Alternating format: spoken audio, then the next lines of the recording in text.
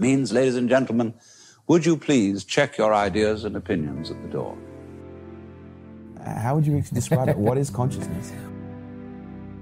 So, ripples in the structure of the universe. Is consciousness out there, or is consciousness in here? I think consciousness is more like music than computation. When we make music, we don't do it in order to reach a certain point, such as the end of the composition. The band begins to play, the symphony begins, and you hear music, whether it's Beethoven or the Beatles, or probably a better analogy would be like a jam session, improv, that sort of thing, jazz or just jamming. Space, which nobody can define, nobody can imagine, appears to be nothing. It's the foundation of the universe. Hey, everybody. How you doing? Hey, what's up there? I love this song. Hey, Chief. Shut up. I love this song. Just jamming. Ooh, yeah. Shut up, Lou. I wanna jam it with you. What am I? You know? I'm jamming. Just jamming. Jamming. Just jamming. And I hope you like jamming too. Yeah. Is our consciousness part of this electron field? Or is it something else? See you through, baby. Then reality would seem to be made up of the incredibly complex overlapping interactions between quantumized bundles of these different fields. And that's all that anything is. Just jamming. Hey, man, I'm jamming. Hope you like jamming. Jamming.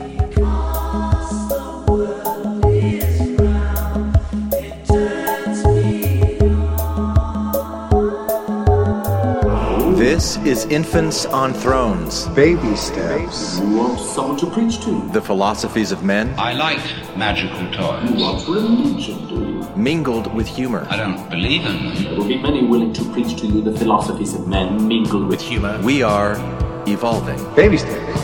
You can buy anything in this world of money.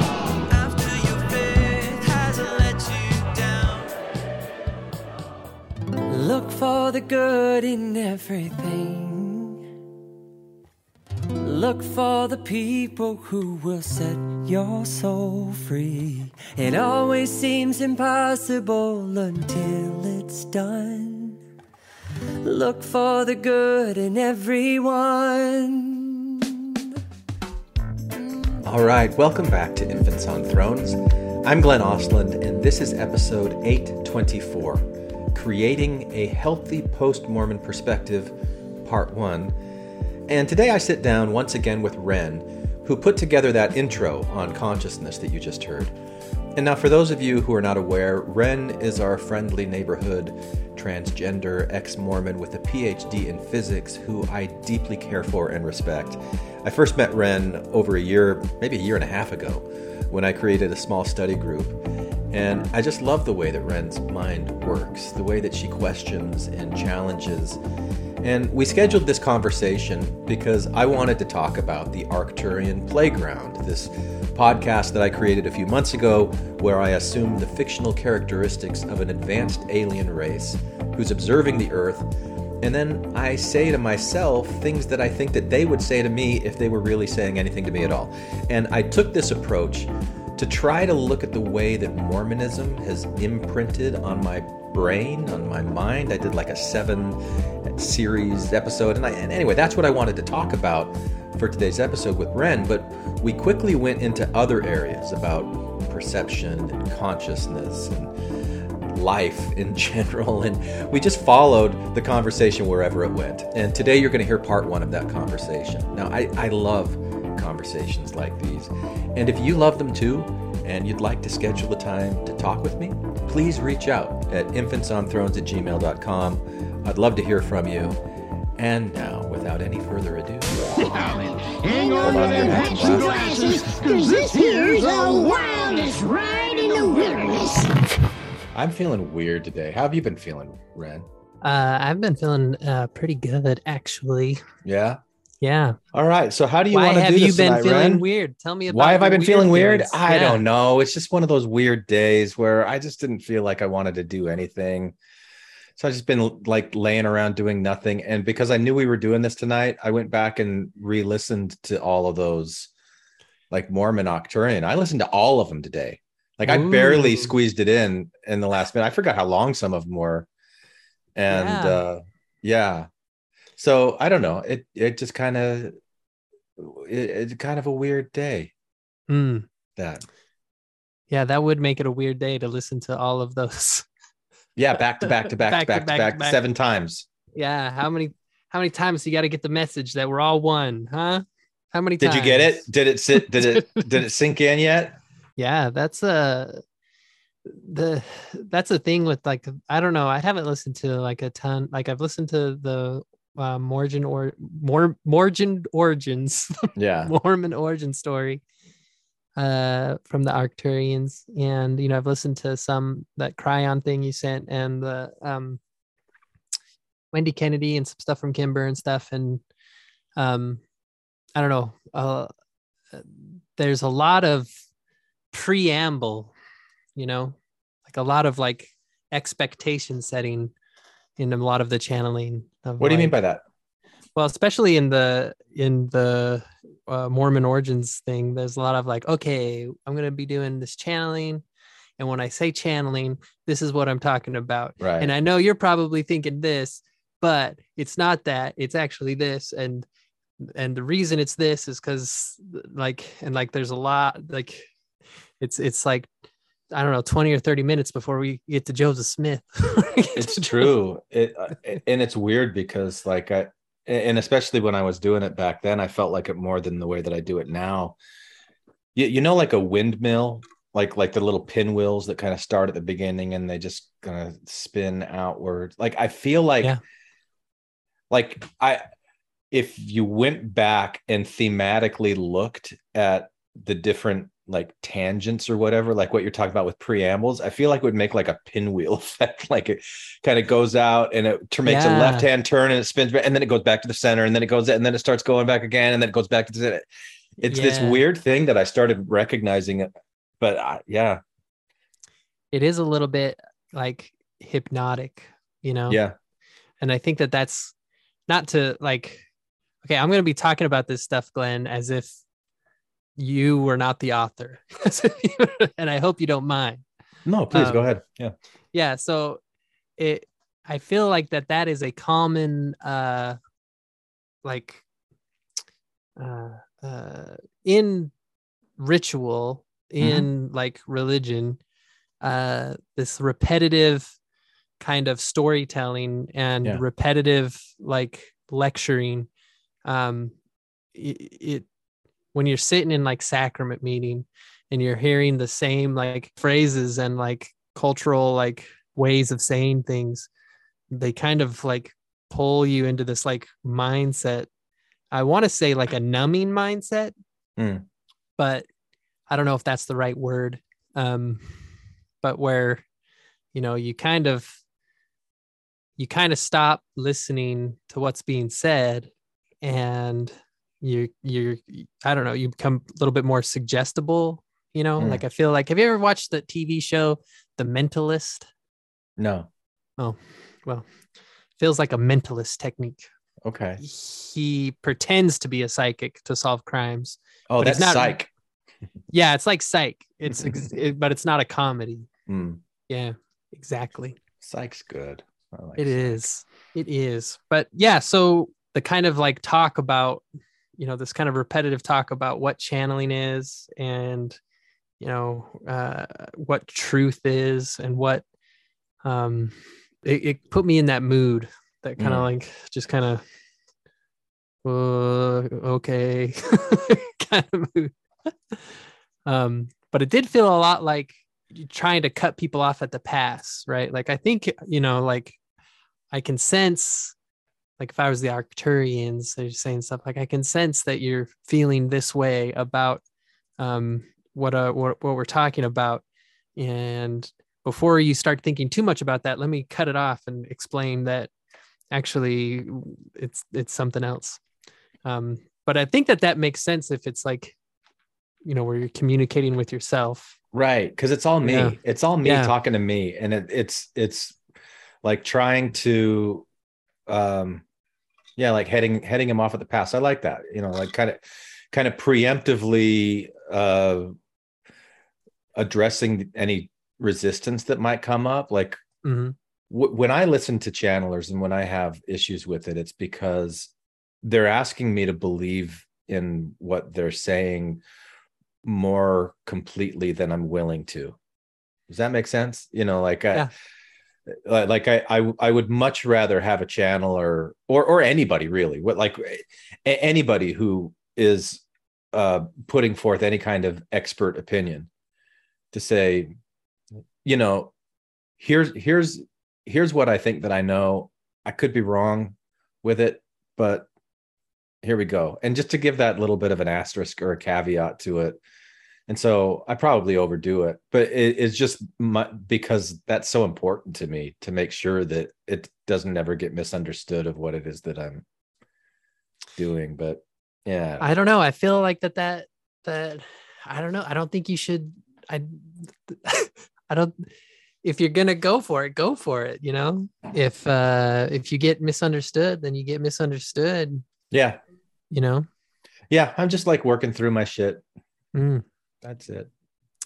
Yeah. So the shit specifically around like the main characters of the history of Mormonism.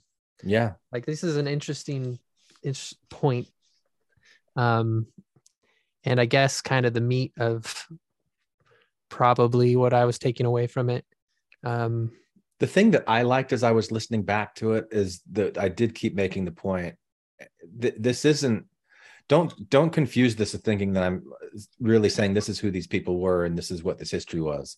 Like be really clear. This is how I see it. This is what I think and feel about it. I think that's an important distinction. Why is that I think important? I think that's an important distinction in everyday conversation because I've gotten so, I don't even know how to say this, Ren. Like I was hanging out with my brother and sister yesterday, and my brother lives up in Seattle. I don't see him that often. And so it was kind of a treat to have him down here over at my sister's, but we're so different, like even though we grew up together, like our lives are so different. And I was noticing that as they're communicating, the way they're communicating is very different from the way that I communicate now. And a lot of it, it's almost like people start getting into arguments. Like if you're talking about a TV show or, like something and you're like, here's what I experienced. And you say that to somebody else. They're like, it's this. I'm like, well, wait, let time out. Like I can say what I experienced. You can say what you experienced. They might be very different experiences and they might be absolutely correct. This is what I experienced. This is what you experienced. And it becomes this like debate and this argument between people. It's like, I've just gotten tired of doing that. So and it's funny. I mean, especially with Infants on Thrones, as I've been going back and doing listening to these old episodes and the reflection stuff. And I hear myself doing it, like just arguing with people or instead of like listening to something that somebody said and really kind of sitting with it for a moment, I have to go to this is how I see it. This is how I see it. So I've just gotten to a point now where I think it's important to caveat. This is my perspective. I'm not trying to convince anybody else with it. Like I'll share with you the way that I see things. I'm not trying to shove it down anybody's throat, and I don't want to argue with anybody about it. And so that's why I think it's always important to kind of frame things as perspective and to have a little bit of that humility to be open to other perspectives and also recognizing I'm going to change when I get more information. Yeah, I see your point. It does create a kind of mood that isn't as exciting. Yeah, when you're not arguing with people, it's more when fun you're not to argue. Arguing, yeah, it's much more fun to argue. Let's debate this, hash it out. Right. And it's I don't know. I listened to this podcast called Because you like wrestling. Oh, I love wrestling. Yes. Because they're always like, yeah, because it wouldn't be very good wrestling if they're like, oh, show me your move. Oh, that's a cool move. Let me show you my move. Oh, cool. I really like that move. No, there has to be. It's just show and tell now. Everything is show and tell. Show and tell and accept. Yeah. What are you drinking out of that copper mug? Oh, just I some Boston Lager. Okay. Thing. All right. What was I going to say? So I was listening to this podcast called For the Wild, and it is a very kind of mood like that. It's a very accepting kind of, this is everybody's perspective mood. But I don't know. There's a real physical world that we're in, right? There's a it's not all just perspective, right? There's wait. Yes, you're right. It is a real physical world that we're in, but come on, isn't it all? How do you then say, but it isn't all perspective? What do you mean by that? That you can't control everything through perspective. I don't know. Now I'm feeling like I want to argue.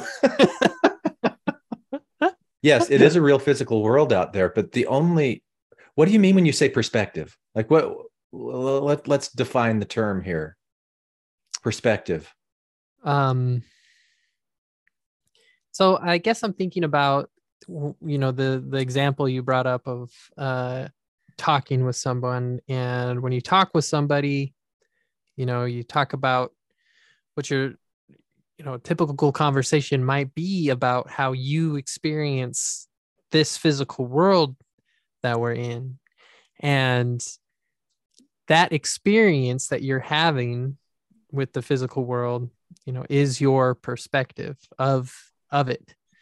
And while it's true that your perspective of it is true to your brain fingerprint, your unique self, and it's also true that another person's experience with it is true to their unique brain fingerprint, that doesn't mean that there is not the it that you're experiencing, both of you, exists independent of your perspectives on it. That didn't really define perspective. But I thought that what you were saying with perspective was that perspective is experience. When you were saying earlier that there's a real physical world and people experience it, and that experience provides a perspective. Yeah. Okay. But that doesn't mean that two people's perspectives. Are you saying? But that doesn't mean that any one of those perspectives perfectly maps onto the physical world.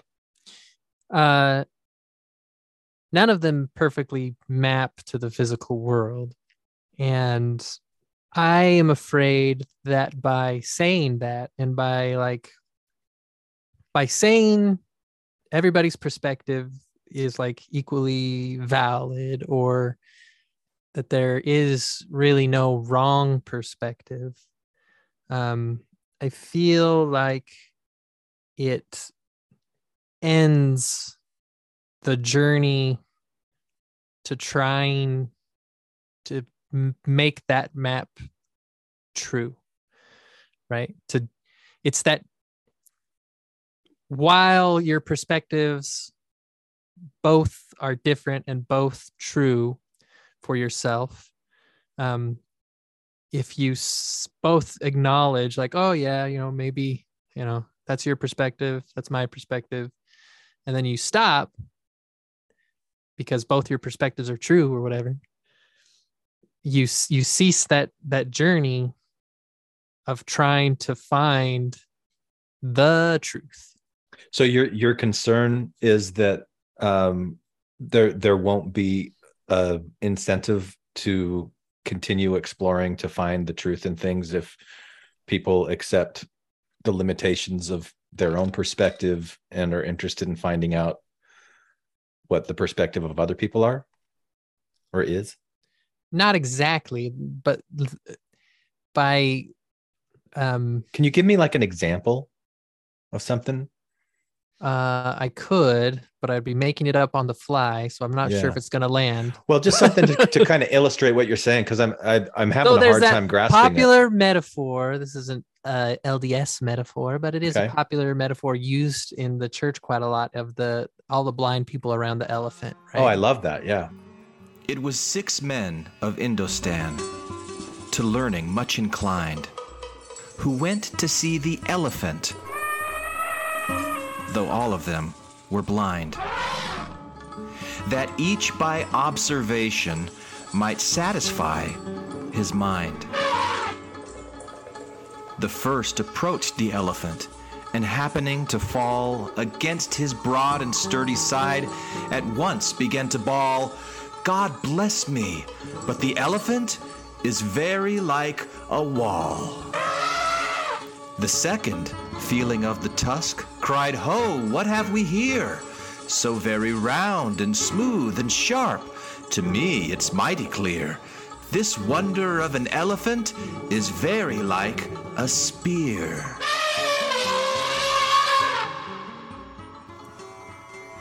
The third approached the animal, and happening to take the squirming trunk within his hands, thus boldly up and spake, "I see," quoth he, "the elephant is very like a snake." The fourth reached out his eager hand and felt about the knee. "What most this wondrous beast is like is mighty plain," quoth he. "'Tis clear enough the elephant is very like a tree." The fifth, who chanced to touch the ear, said, "Even the blindest man can tell what this resembles most. Deny the fact who can, this marvel of an elephant is very like a fan." The sixth no sooner had begun about the beast to grope, than seizing on the swinging tail that fell within his scope, "I see," quoth he, "the elephant is very like a rope."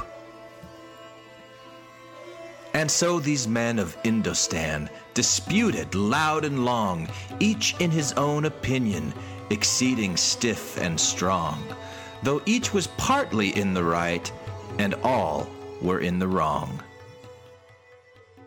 Moral: so oft in theologic wars the disputants, I ween, rail on in utter ignorance of what each other mean, and prate about the elephant not one of them has seen. Yeah, so they're all trying to figure out what is this thing, and some says a snake, somebody says a tree. Right. And but you know, the moral of the metaphor, the kind of takeaway is like, oh, they're all trying to find the truth, and none of them are like wrong. None of them can see the whole picture. They're all seeing parts of it. Yeah. And they all have an understanding of what the parts are, kind of, but they're also misinterpreting. Like they think the tail is a snake or the tusk is a spear. You know, so they're all perceiving this thing in imperfect ways, and then they're extrapolating what their unique experience with that thing is. They're extrapolating that, saying this is what that thing is. This elephant is a spear. This elephant is a snake. So put yourself in that situation as one of those blind people, and you're saying, all right, I think this is a snake, and the other person says, oh, I think it's a tree. And then somebody, you know, a third person's like, you know what, you guys, I think we're all right. You know, none of us can see this whole thing. So let's just, you know, it's a tree, it's a snake, it's a turtle, it's all those things. And then they're like, oh, okay. Then you never figure out what it really is. Okay. So in that case, it's the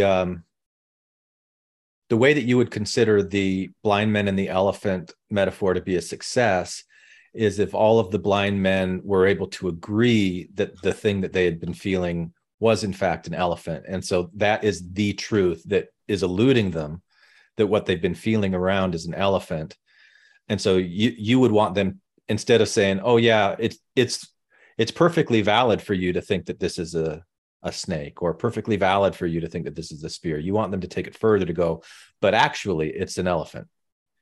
I want them to keep looking. Don't take the other guy's word for it. Like, Yeah. if he says it's a spear, go feel that spot, see if it's a Yeah. spear. Right. And yeah, keep digging. Yeah. And so I've thought about this a lot, Ren, and I know my view on this probably isn't very popular. And I don't know if I've even been able to flesh it out really all that well. But if you take each individual seeker and investigator, the reason why the guy who's feeling the tail thinks it's a snake, there's valid reasons why they're mistaken. Like they're mistaken. It's not a snake, it's a tail. And the whole thing is an elephant.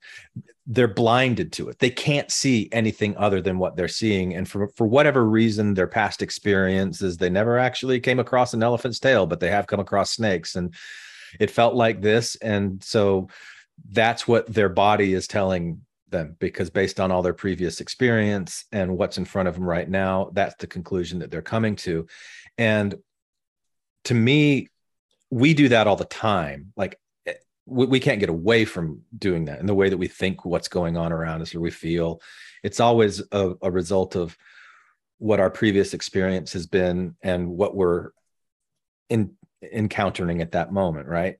Mm-hmm. And so that process of our brain trying to figure things out is a result of millions of years of evolution that is quite fantastic.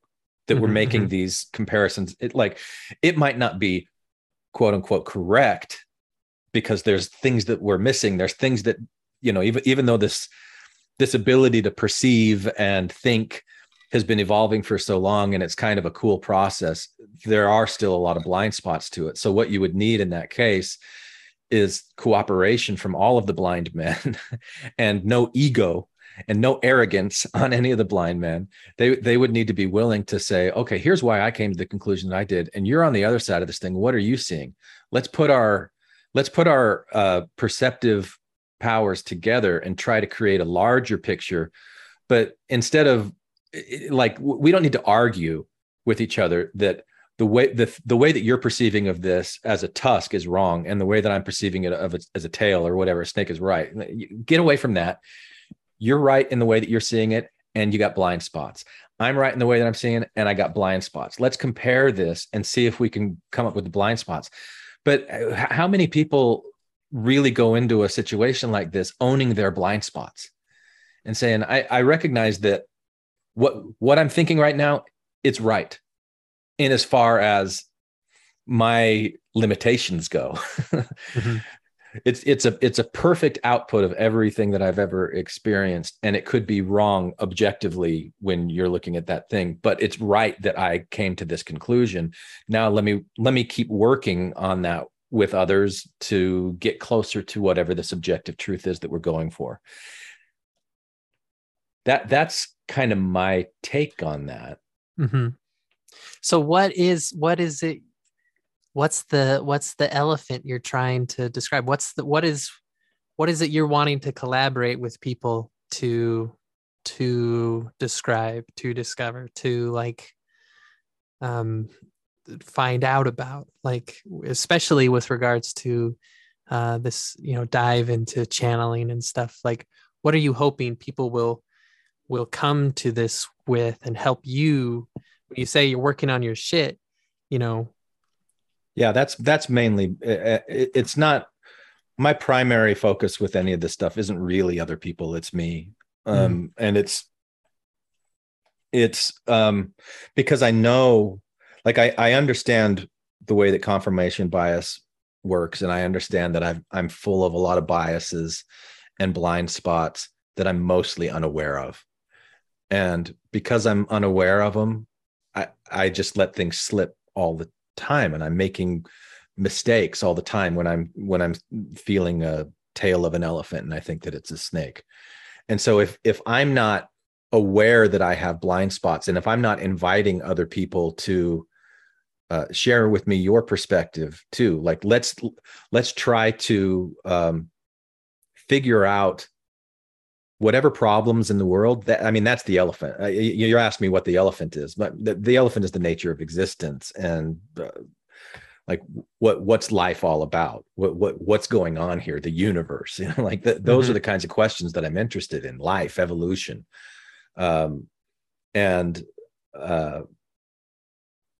yeah. Did I answer your question, or did I just create another pinwheel? Yeah, I think so. It's just it very quickly was zoomed out and zoomed in and zoomed out. Like, like I'm working on my personal stuff, it is, which is the entire universe, and my place in it, or the like. Yeah. Okay. Well, because one of the things that I've noticed, Ren, is that the assumptions that we make about the nature of reality impact our experience of reality. I mean, that's where confirmation bias comes in. And so there's a lot of things that I don't know. And if I think that I do know them and I'm really obstinate, oh yeah, that's ridiculous. That's impossible. That, like those kinds of things. And I don't really have any evidence for it. I'm boxing myself into a corner. I'm creating a perspective that is closed and limited instead of being open. And so that when I say I'm working on my shit, like what I'm trying to do is clean up my biases, or at least become aware of the biases that I have, aware of the reasons why I ignore certain things or I exaggerate other things. And there's so much that I do that I'm really just not aware of unless I focus on it and try to become more aware of it. So that's, I don't know, I think that's what I'm doing, Ren. So I don't know, do you feel, I know a lot in your, in the Arcturian playground, there are a lot of moments when you talk about how, this is expanding my capacity for love, dropping my biases. Right. Like, you really feel like that's happening? That like, me? Do you have like a, I don't know, like a real world example of I don't know, how this has. I do, but a lot of them have to do with my relationship. And, sure. And that's hard to talk about publicly, but I can just say generally, there's times when I find myself in situations where in the past I would have been really triggered, and I would have gotten really defensive. Like I feel like I'm being accused of being something that I'm not. And my first reaction to that is to fight, so when I get triggered and I go into my fight or flight state, that I want to fight. And the way that I typically fight is with sarcasm and just really ripping somebody apart with wit. And it can get vicious. I mean, at times I think I've got it under control at this point. But I've noticed that as I've started doing the channeling, especially, it's gotten way easier for me in those moments when I get triggered, that instead of getting defensive and saying like, oh no, what you're saying isn't true, that I flip the switch and I go, oh, the reason that she's saying what she's saying is because it's true for her. Am I in a place right now where I can kind of put myself in her shoes and try to understand from her perspective? And even better than that, can I show her that that's important to me? And so instead of her saying, you did this, and me going, no, I didn't, I never do that, you're wrong. So I'm like restating back to her what she's saying to me. And I'm taking time to consider it and think about it from her perspective. And when I do that, instead of getting defensive about it, So it's your fault, Foxy, it's her fault, and it isn't mine at all. All right, pardon the interjection, but I just need to interject here to tell you about the 7 deadly habits of external control psychology. Now, this comes from the innovative American psychiatrist William Glasser, who passed away in 2013. But William Glasser is recognized as being the father of reality theory and choice theory, which is basically a type of therapy that helps people reduce the amount of suffering that they create for themselves by creating expectations about the world that are not in line with reality. For example, I might think that someone else needs to change in order for me to feel better about myself. So I might do things to try to make them change, which is pretty manipulative, right? And furthermore, it's not realistic for me to think that I can really force someone to change anyway, especially if I'm not willing or able to make changes in myself. So this idea that I can control other people in the outside world to make them line up with the way that I think that things should be, that's an unrealistic idea that creates a lot of suffering for me. And William Glasser suggested 7 habits, these 7 deadly habits that people develop that kill relationships with others. And these habits are criticizing, blaming, complaining, nagging, threatening, punishing, and bribing. Now, if I develop a habit of criticizing, which I have, by the way, thank you for listening to Infants on Thrones, and habits of blaming and complaining and nagging, threatening, punishing, all of those things. If I do that, what I'm doing, I'm putting my time and energy into things that ultimately stress me out. Things that are not really considerate of other people, and then they keep me in this loop of stuckness or victimhood in my own mind, where I'm expecting other people to make me feel better about whatever situation I'm in, and I'm not taking personal responsibility for it. So to counteract these 7 deadly habits, William Glasser suggested 7 caring habits. And these 7 caring habits are supporting, encouraging, listening, accepting, trusting, respecting, and negotiating differences. Now, if I'm not able to do those things, if I think that they're impossible or that they're foolish or that they're not going to get me what I ultimately want, well, that's a pretty good indication that I'm stuck in the deadly habits, the habits that divide rather than the habits that unite. And I'm going to be the one that suffers for that. So in regards to my conversation here with Ren, what I'm saying is that when I use my imagination to create a scenario in my mind where I practice looking at the world through those 7 caring habits rather than through any of the 7 deadly habits, I've started feeling a shift in my life because I've begun to put my time and energy into creating more healthy habits and changing my own worldview. So, what do you think about that?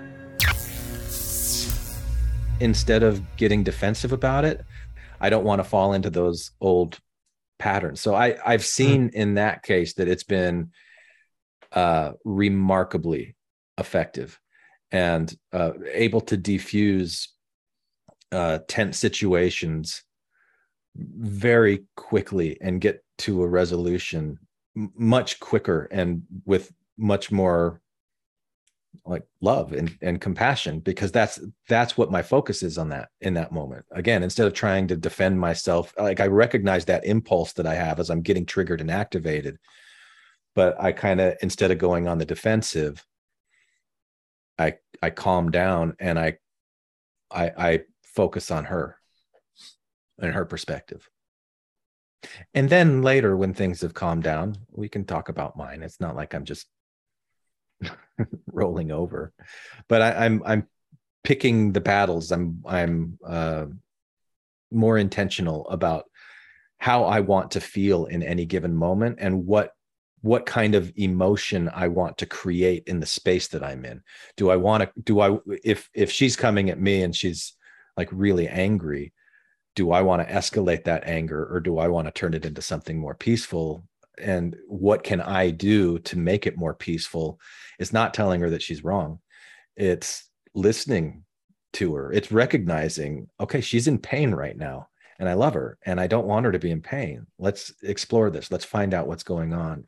And so I do take that from a more compassionate perspective now, because I've been doing all this channeling thing and repeating over and over and over again, we're all one, like it helps. It has helped. It's helped me. Yeah. Why the truths that the Arcturians reveal really aren't, like, I mean, the idea and the message that we're all one, and the concept of like universal unconditional love, and like, I'm sure you've known about bias and about like these things that you're talking about for a very, very long time, right? Mm-hmm. Like, why, like, they call them, like universal truths kind of for a reason, right? And what happens, like, what that we forget about that, or we, in the moments where you forget that you've told yourself 100 times, we're all one, like, why doesn't it stick? Why doesn't it stick? Yeah, why doesn't it stick? We've been told our entire lives to be nice and good and kind and considerate of others. Like, what was that Primary song? I want to be kind to everyone, for that is right, you see. So I say to myself, remember these. Kindness begins with me.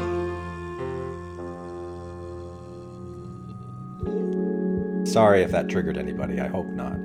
But it's a good message, right? So why don't things like that stick? How would you answer that question? And, this is where I'm going to end part 1 of the discussion for today. We'll pick up right back here in part 2. But for now, I want to share with you the first Arcturian Playground episode where I start exploring the way that Mormonism influenced me. So consider this an extended Easter egg, and I'll see you back here for part 2 of this conversation pretty soon. What you are about to hear is a performance. It's a fictional creation from the mind of a man in a chair. That's me, by the way.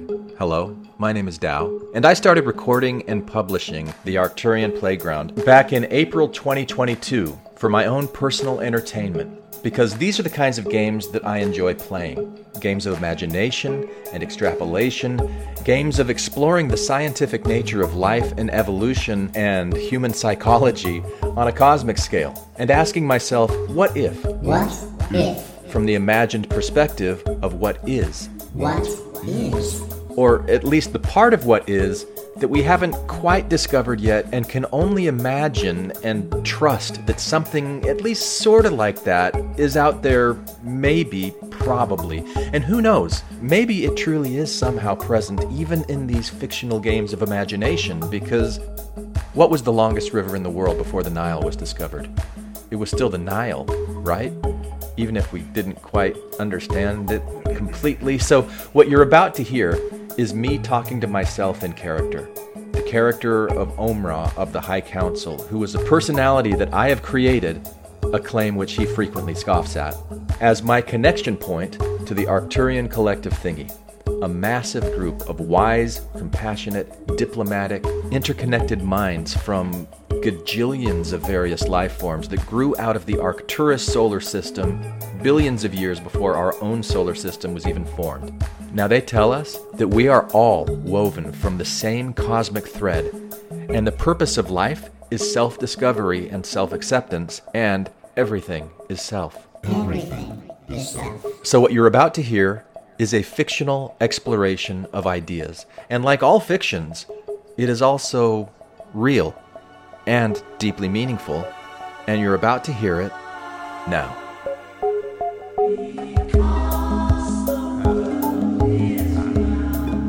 Welcome to the Arcturian Playground, a place to play in the realm of imagination, all done in the service of compassionate expansion of consciousness.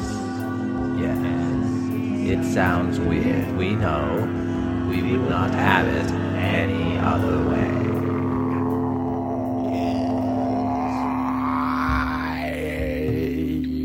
Yes. Yes. Yes, we are here, and have been this entire time. We appreciate the attempts that are made in the toning as a way to prepare yourself to receive our message, but we wish to remind you that these messages that you are channeling have already been planted within your psyche, as it were, and what you do when you sit to practice your channeling, as you are doing. We are speaking to the man in the chair, once again. As you sit and practice being a channel, you uncover these downloads that have been placed within your psyche for quite some time. We are not saying that the toning exercises which prepare you for the channeling are not important and do not serve their function, but as with any type of symbol, we simply wish to remind you that this is a device, it is a creation, it is a fiction, as it were, a fabrication, a stitching together of various individual pieces to create something larger upon which you place your focus of attention. The true magic, if you will, the true magic is in your focus of attention, not on the symbol upon which you are focusing. And this is a common message that you will hear from us and that you will channel from us as it passes through you, for this is one of the bits of information that has been planted deep into your psyche. It is something that you see everywhere, and something that those who are close to you might grow tired of hearing, or at least that is a thought that you have. It is not true.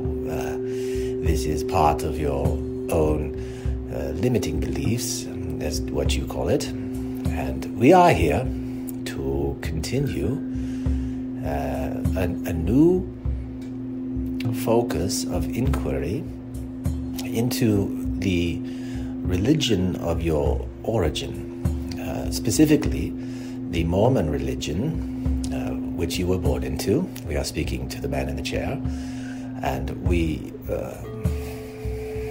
understand the deep impact that this religion and this culture has had upon your mind, upon your expectations of the world, upon this filter through which you channel, and therefore we have been encouraging you to sit for quite some time now. We are glad that you have finally taken the time, carved out the time, as it were, to sit and receive this message, for you have had inklings, you have had impressions over the last several days and weeks that you should take the time to sit and channel, and we are very pleased that you have done so as you are doing today.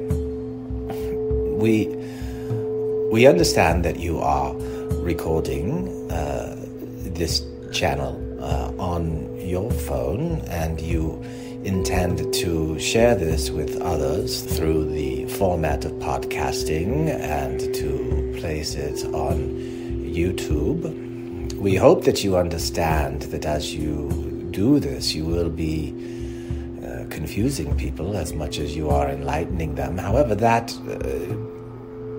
actually depends upon where they are in their own journey, their own quest for understanding. It depends upon their own filters through which they hear the words that you speak.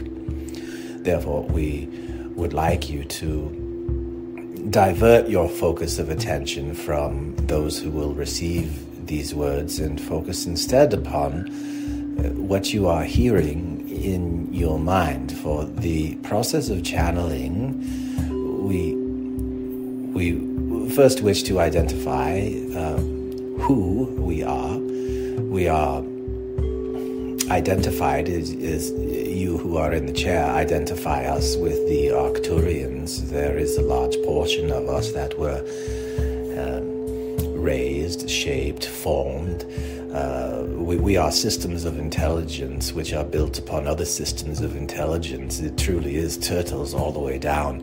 And the origin, if you can call it that, of our physical manifestation within this universe happened in the solar system with the Arcturus star. We joined our intelligence with all of the intelligence of all living entities within that solar system, and then we spread from there, meeting other collectives of intelligent energies which we recognize as our cousins, if you will, our brothers and sisters, truly other aspects of ourselves, for we are all aspects of the one creator energy, which we refer to as source energy. Those of us who emerged from the Arcturus solar system met with our brothers and sisters who emerged from other solar systems, and we are here watching your solar system with a particular interest in what is happening upon your planet at this time, because you are going through what we went through and what others have gone through before you, which is a raising of consciousness, a raising of your own awareness, recognizing that you are not a single individual human being, but you are rather a collective of trillions of living, intelligent, communicating, feeling, sentient beings that you call your cells. Specific types of cells. We could take you down the scientific rabbit hole and become very detailed and pedantic, but that is not what we wish to do at this time. Instead, we wish to remind you who we are. We identify as Arcturian primarily because of the message that we have, which is that the illusion of individuality will soon be wiped clean from this planet, and you will rapidly become aware of the connection that you have to all things and always have had to all things. And this is coming, and we are here to prepare those in this planet for the changes which are to come. And most specifically, we are here for you, dear man in the chair, for you are he who called us in. You are he with the curiosity. You are he with the creativity and the the knack for imagining, the knack for stretching your mind beyond things that you have heard, things that you have previously experienced, to imagine new possibilities which may seem to your conscious mind, your egoic mind, that they are ideas that you have not previously been exposed to. However, we wish to remind you that you are source energy, and source energy is everything that ever exists, all existing at the same time. So the thought that you could have an idea that has never before existed is a feature of your own ignorance and the illusion of separateness.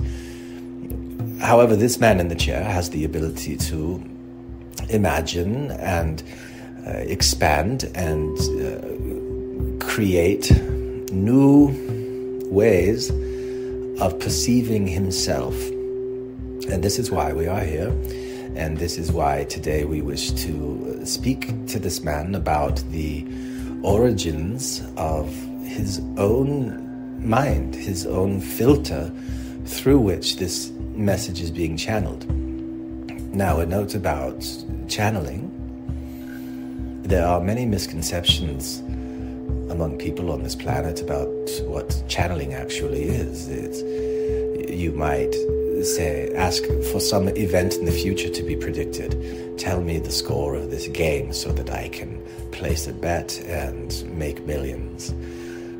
And when you recognize that we do not and cannot predict the outcome of things, then you think, oh, it is just a fraud. These people are trying to fool others for power money or vanity or glory. And the idea of channeling is dismissed because it is confused with soothsaying and fortune-telling. Channeling, if you think about a river, think about a creek, think about a stream that is running through the mountains. Imagine at the very top of the mountain there might be a lake, and when a weather system comes through and rain is deposited on this lake, there will be an overflowing, and the water will begin to travel, being pulled down by gravity to a lower destination, and it will travel through the paths that have previously been carved through the pathway of the water. This is a channel that the water is traveling. It is traversing through paths and around crevices and through canyons, and it twists and it turns and it branches out into larger and smaller streams and rivulets, and it empties out eventually into the sea, but it might take many different paths. But this is specifically the point that we wish to impress upon you, that the channeling, the act of channeling, each human mind is your mind. When we say the word mind, we are talking about what your brain does. Your brain is a collective. It is. You can almost think of your brain as a universe unto itself, which is filled. It is teeming with life, and there are many forms of life which live within the human brain. The form of life that we wish to primarily focus upon now is the neuron, the individual cells which communicate to each other. And in what might look to you as if it were a game of telephone or grapevine, where a game of like a relay race, where information is passed from one cell to another quite rapidly, instantaneously, really. And these form neural pathways, which over time become habits, and these form the channels, much like in the mountain, as the rain pours down and the water overflows, and there are channels that are carved out by the water in the rocks. There are neural pathways, there are these channels within the brain. When we plant these packets of information, we plant downloads into the psyche, the water, as it were. We will discuss what the water is in a moment.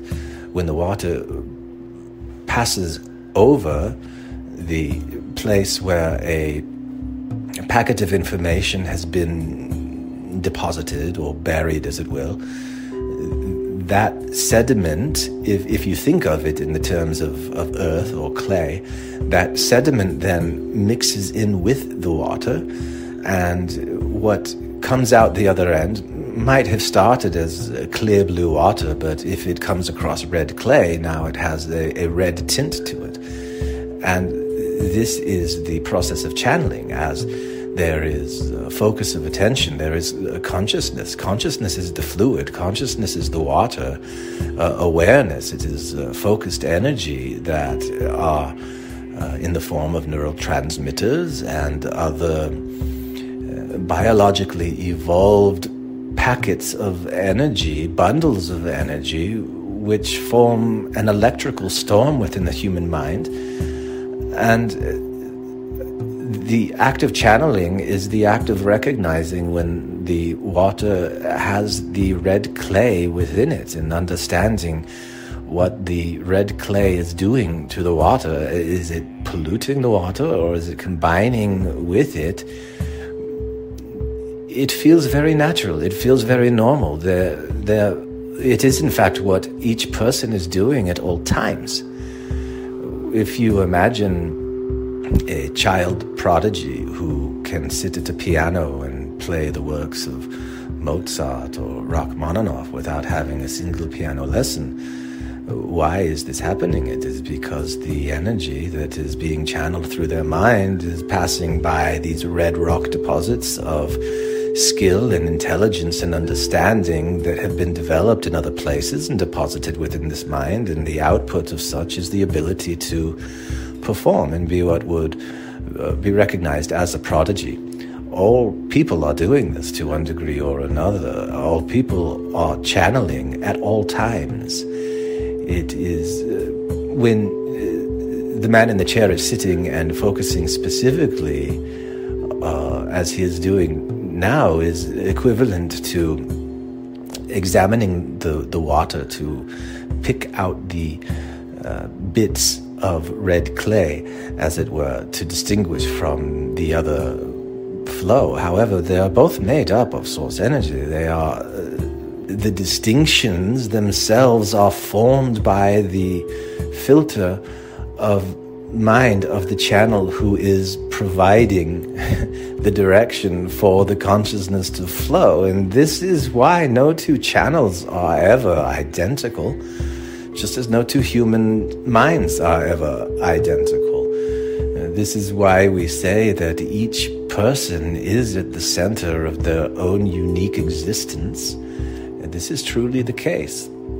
So we wish to remind you of this as we begin to talk about the channeling which formed the origin of the Mormon Church, because there was a boy named Joseph Smith. The stories that you have inherited about the origins of the Mormon Church have been changed and rewritten many times to serve many different purposes, and each one of those changes was in itself the result of a form of channeling by the person who made the change. However, we wish to share with you, and we want to be very clear on this, to you, the man in the chair, what we are sharing with you at this time is the architecture of your own mind. It is the way that your own mind understands what happened with the channeling of Joseph Smith and the foundation of the Mormon Church. And were we to inspire a friend or a colleague of yours, and by inspire, we would again speak of the water in the lake that overflows and then begins to flow through the streams and the rivulets and the creeks. There would be different designs, there would be different pathways, there would be a different experience for another person, for they have lived a different life than you have. They will understand it differently. And this may be very frustrating to people who expect that truth is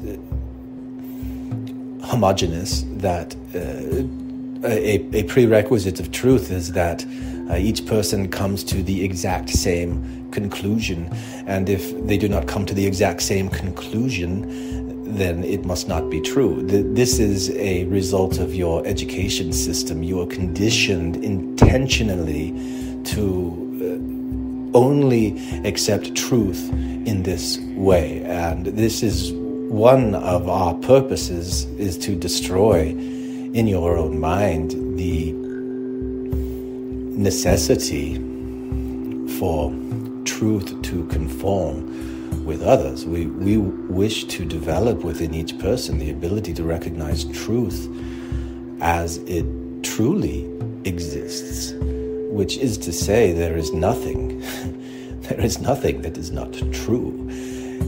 If one thinks of the word true as being synonymous with something that exists, there is nothing that you can conceive of that does not exist.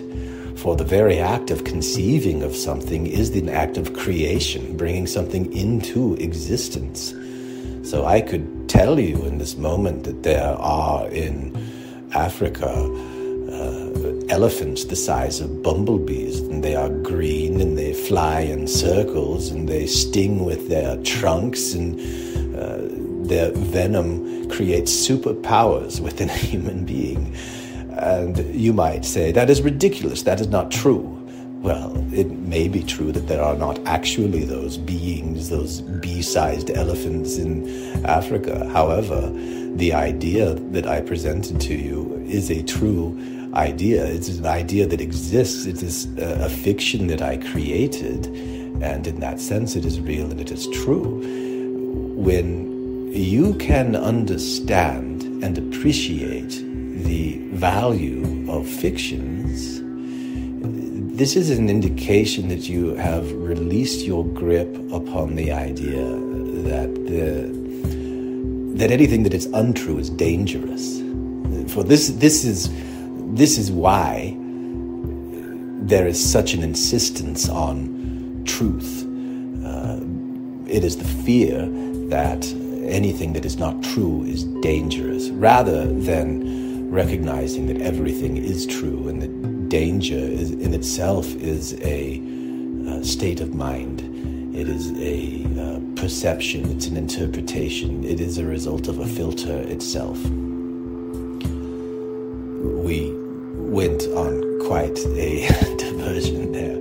Let us return to Joseph Smith and the origin of the Mormon Church. And there is one place that we would like to start, and it is here. One of the most beautiful teachings to come out of the teachings of Joseph Smith is, and he is not alone, he is not the only person by any means who communicated this, but it is that the worth of a soul is great. And we want to repeat that. The worth of a soul is great. What is a soul? There are many ways, many interpretations of what a soul is. And any one of them, once again, we remind you that we are not trying to steer anyone towards a single conclusion that one might consider to be true. Any interpretation, any expression of a soul is great. It is valuable. It is a symbol, a symbolic representation, not only of an individual human being, but also the many, many systems of living, intelligent, energetic beings which comprise and from which this human being arises. Those intelligent systems exist in multiple dimensions and in multiple timelines all at one time. And a single person is an extension of a soul, and recognizing that the worth of a soul is great is a way of recognizing that each individual person is great, that each individual person is worthy, each individual person is whole, simply by their nature of existing. There is a story that the man in the chair was taught as a child, which is, we will refer to in his terms, the war in heaven. And this was a story that Joseph Smith told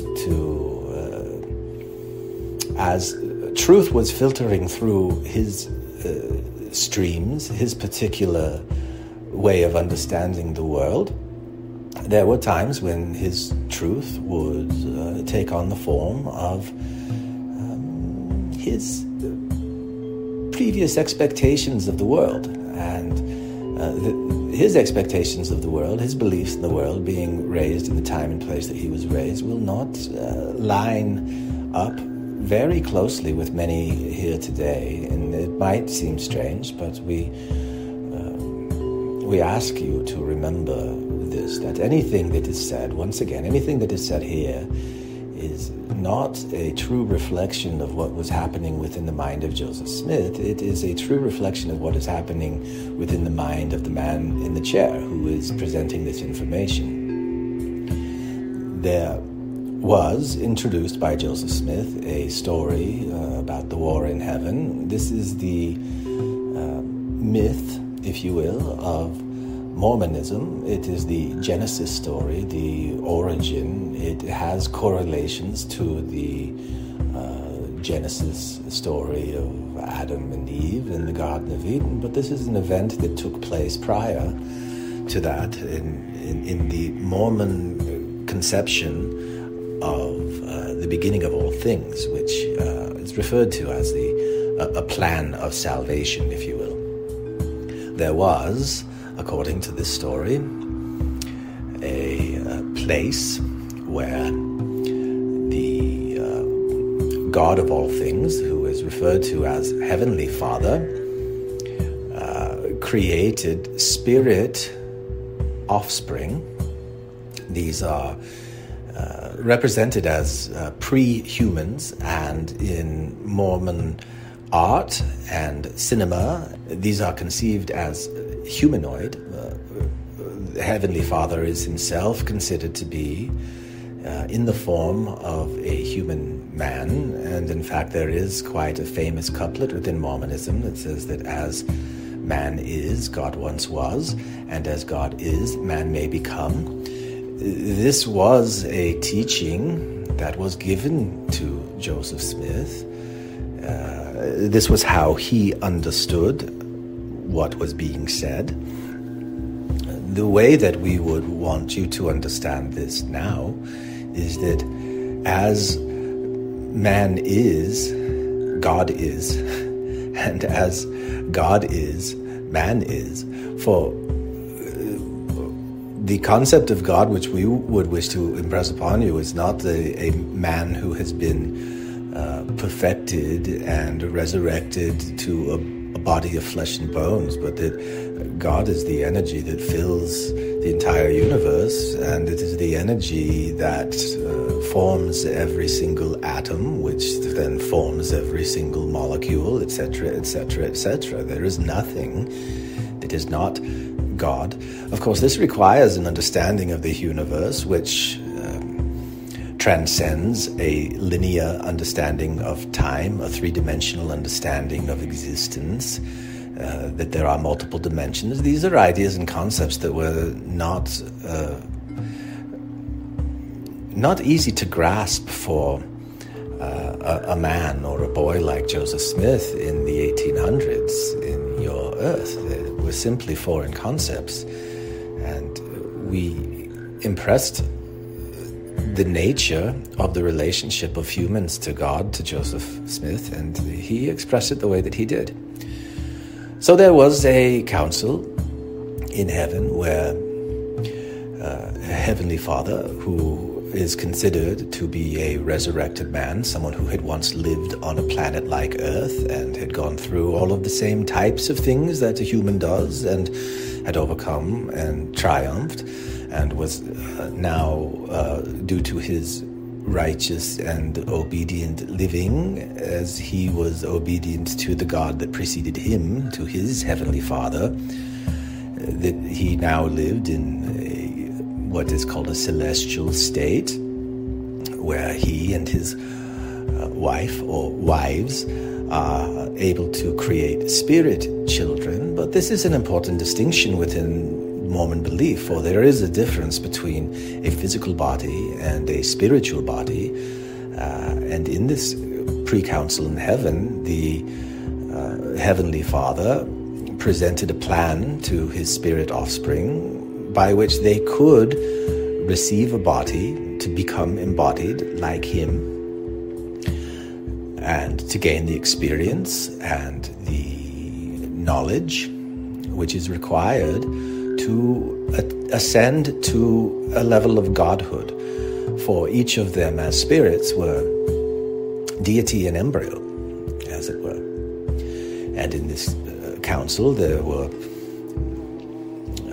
two primary debaters. There was Jehovah, who was a spirit at the time, and when he was incarnated in flesh on this planet was known as Jesus Christ. There was Jehovah, and there was also Lucifer, who rebelled against God and was cast out and became Satan or the devil. And in this pre-council, the debate between Jehovah and Lucifer had to deal with agency. It had to deal with the risks of incarnating from a spiritual existence into a physical existence, which would require passing through a veil of forgetfulness, where the incarnated spirit would have no memory of their prior existence as spirit or their relationship to other spirits, which they were also incarnated with. Joseph Smith did teach that there were multiple mortal probations, something which is closer to your idea of reincarnation. However, this idea did not stick within the formal teachings of Mormonism, which were later organized and packaged and turned into a system of control by other people besides Joseph.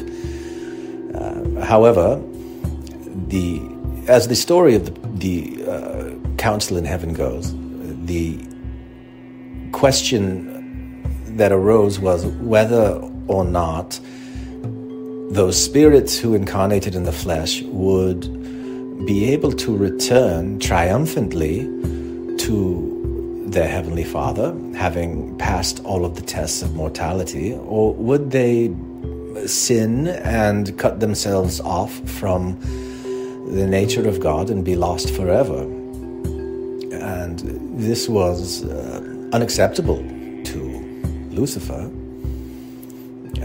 And Lucifer proposed, according to the story of Mormonism, that he be established as the God of the world, and that he would compel human beings down a righteous path, that if they were to stray into wickedness or lasciviousness or any kind of abuse towards another human being, that they would be immediately whipped back on the correct path, as it were. And this he proposed to do as a way to ensure that not a single soul would be lost, for even in this pre-mortal existence, the worth of a soul was great. Jehovah, on the other hand, said this plan, as proposed by Lucifer, is contrary to the laws of agency, where each person must have the ability to choose for themselves which path they will walk. They must learn their own power and craft their own power, and this can only be done through blindly making mistakes and learning from those mistakes and gaining an understanding, line upon line, precept upon precept. And there would be people who would be lost. There would be souls who would be lost, for they would choose to do so.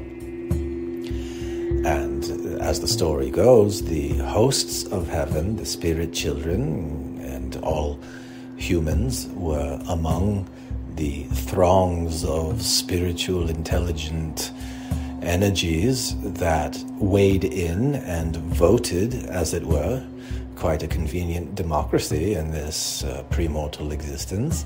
And 2/3 followed Jehovah, and 1/3 followed Lucifer.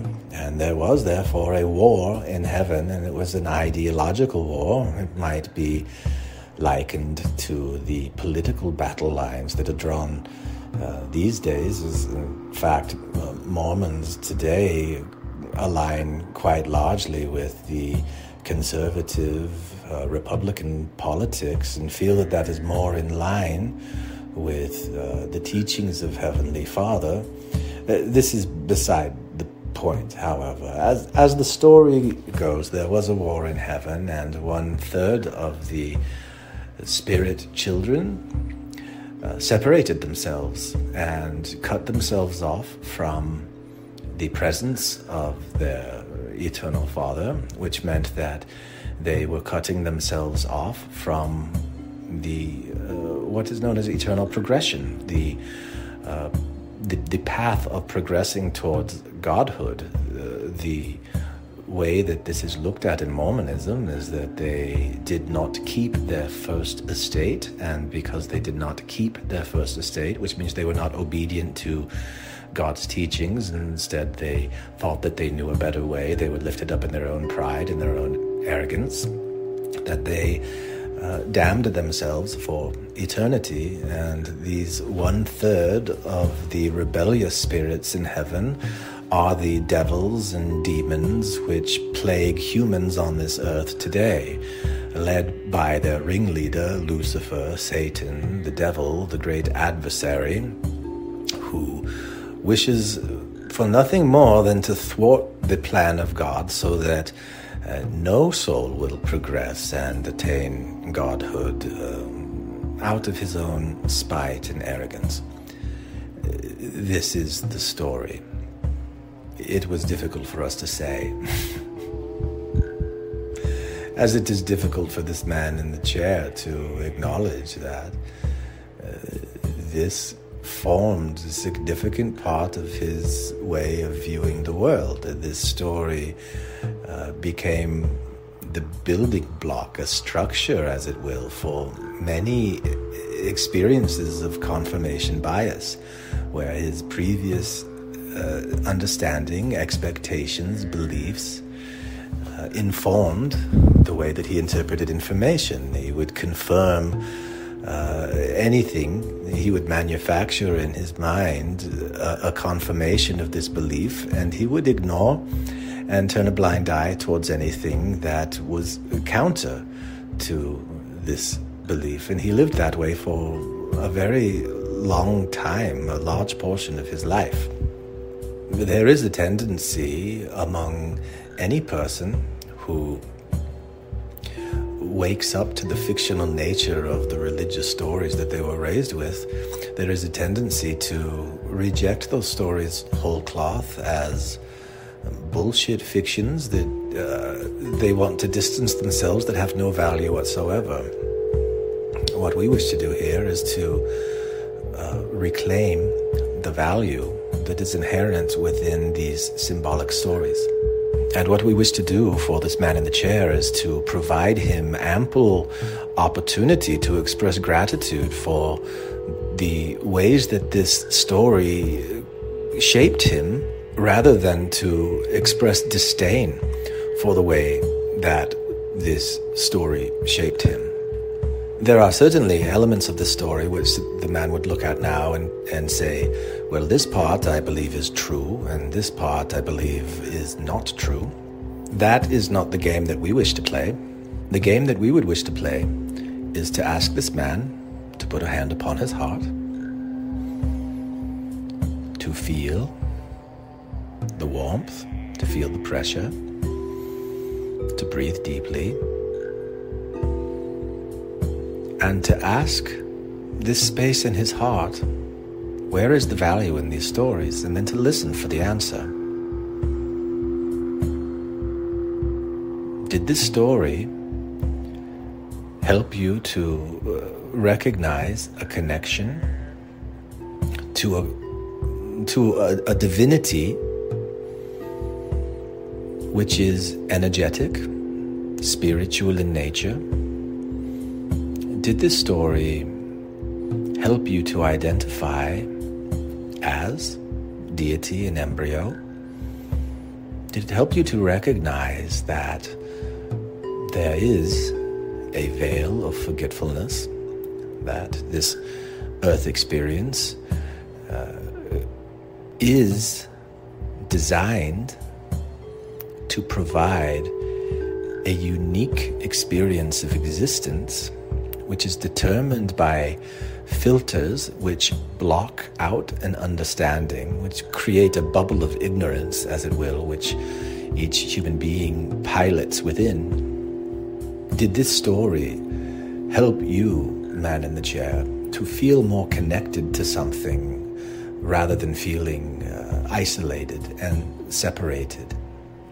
Did this story help you to feel more connected to your spiritual brothers and sisters who are incarnated around you, who also have this veil of forgetfulness, who do not know who they are? Did it help you to take a more charitable view towards each person who stumbles through life.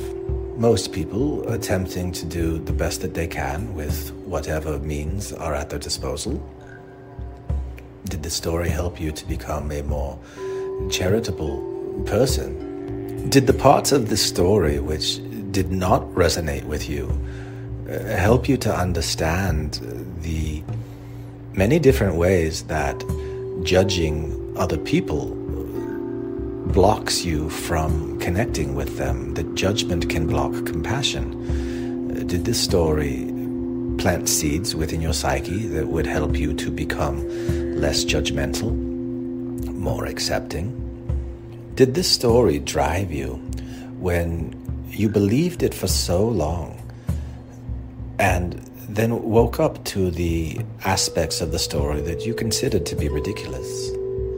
Did you still feel driven to find truth? When you imagine a supreme creator, ruler of the universe, that values subjective human experience over control, over draconian control and insistence that people follow a certain line regardless of their own internal impulse and instincts, did that teach you that you too would be better off being accepting of others as they go through their path with their veils of forgetfulness?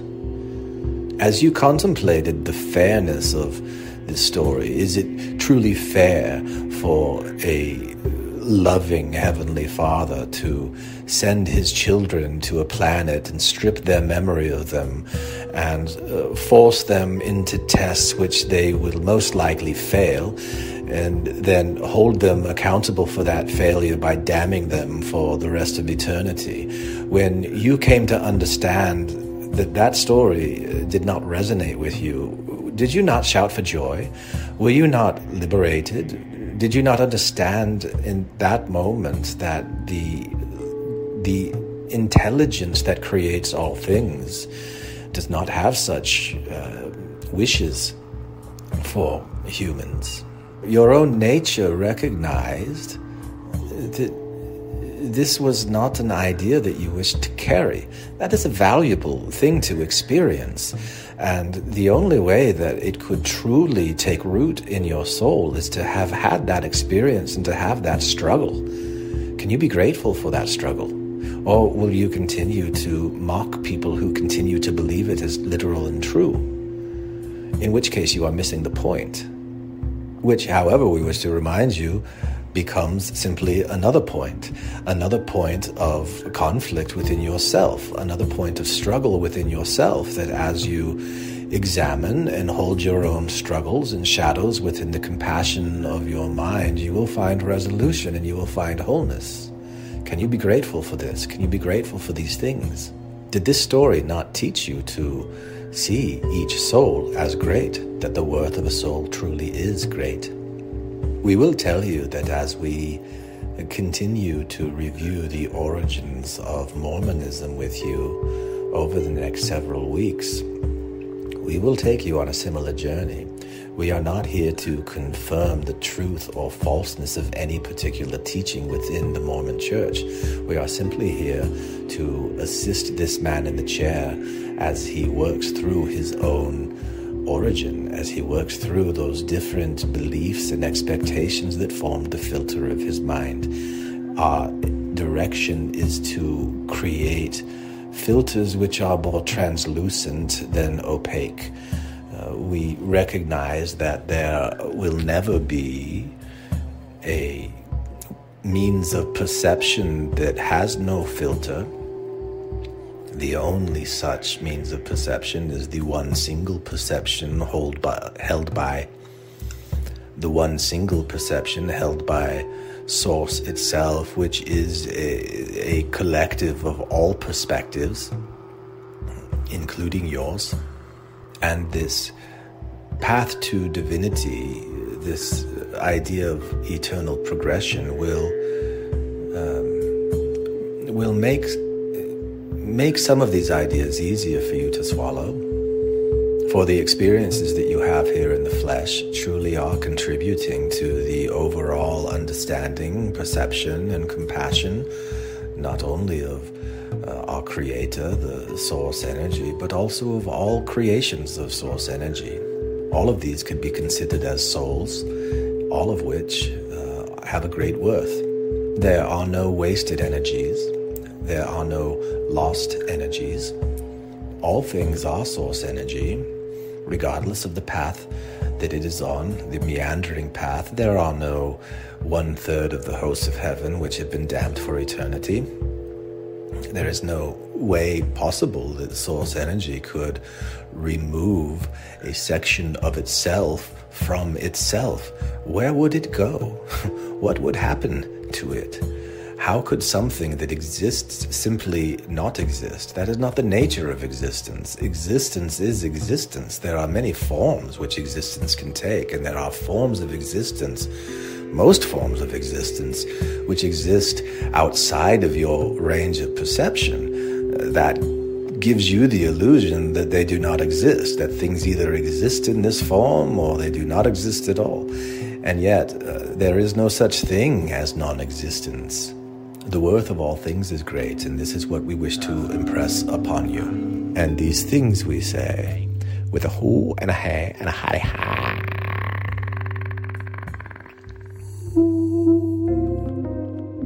Hello again, this is Tao, the man in the chair who is bringing to you this Arcturian performance, and I would like you to join a growing group of like-minded individuals who are interested in the playful exploration of whatever it takes to create peace, harmony, acceptance, and all of these wonderful things in this world, beginning with our own hearts and minds, whether you believe in Arcturians or channeling or not. So if this sounds like fun to you, come and join me at the Tao of Healing, a free group hosted by Mighty Networks. Go to the website, Arcturian Playground, just Arcturian Playground, no the. Go to the website, Arcturian Playground, for more information. I hope to see you there, and so does Omra. He really loves listener interactions, you know. And if you'd like to read a book authored by both me and Omra back when Omra was called Quad, go check out Bathing with God, available on Amazon.com, or go listen to the free podcast also called Bathing with God. Peace be with you, and remember, all is well. Thank you for playing with us today in the Arcturian Playground. Do not for a minute think that your exploration is finished. Carry us with you and invite the spirit of compassion and love into your lives. Nothing is more important or more fulfilling. Create compassion and love within your own hearts and minds. Then share it with all around you. Yes, it sounds weird. We know. We would not have it any other way.